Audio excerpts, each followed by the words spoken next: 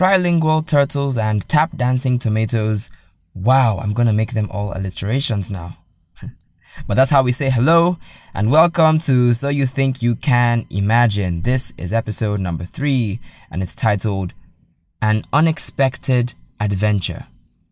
Does that ring any bells? Adventures, adventures, adventures. That's what this episode is about. I don't want to give too much of it away, so I'll just cut right to the music and get right into it.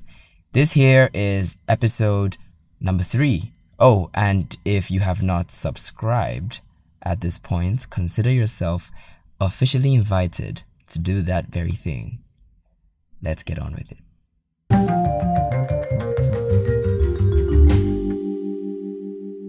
Many years ago, I noticed, mostly from movies, TV series, and cartoons, that standard father-son bonding occurred during a fishing trip.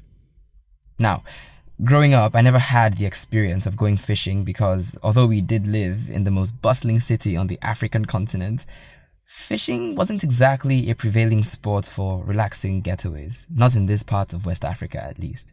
I say this because family trips usually are special occasions where the members of the unit get to deepen their fondness and their connection with each other. Perhaps it was at the airport when they were traveling to Rome, or it was on a cruise ship when they were sailing to Antarctica.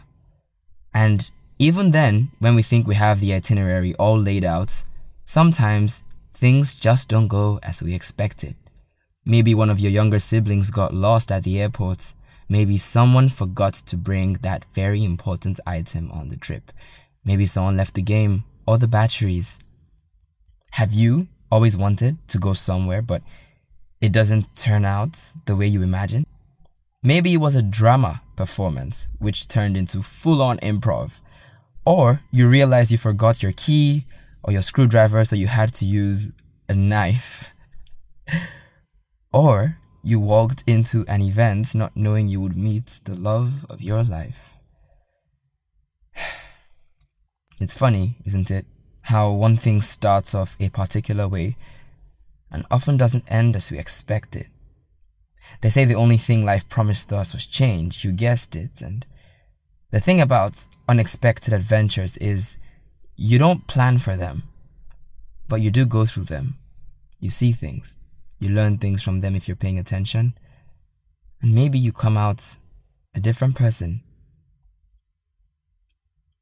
So if you can, for the next moments, close your eyes and focus on the sound of my voice.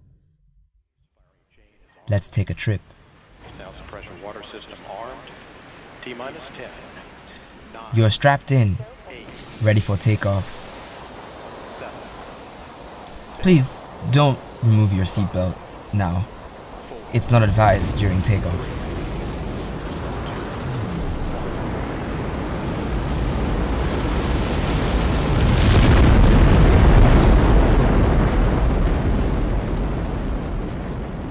You're 1,000 feet above the earth.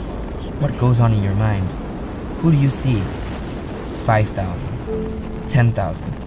Now you're higher than planes fly. Now you're leaving the stratosphere. Now everything starts to take a darker shade of blue.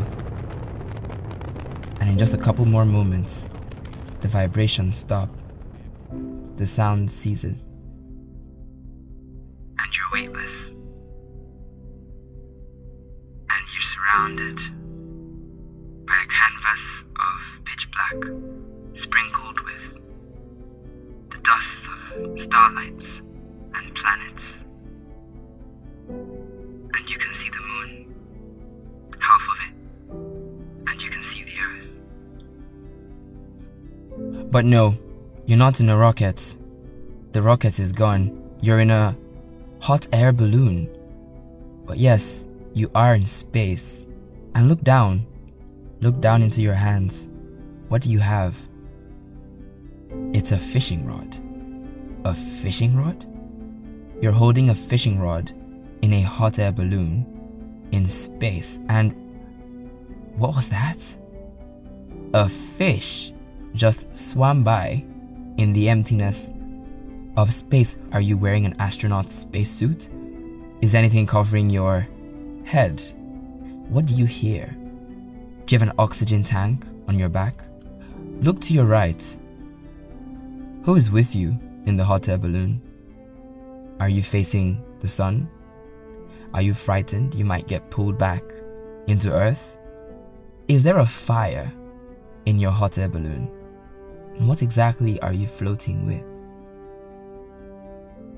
But no matter, because as quickly as all these questions come, they go, for it is a rare moment in which you can recognize the absurdity of space, time, and reality. It's when you sit back in the chair in the hot air balloon with whoever is next to you and cast your rod out and catch one or two fish. Maybe you'll catch an octopus. Maybe you'll drift right by Venus and Mercury and all the asteroids and the comets, and perhaps you'll roast your game in the sun just a little bit now.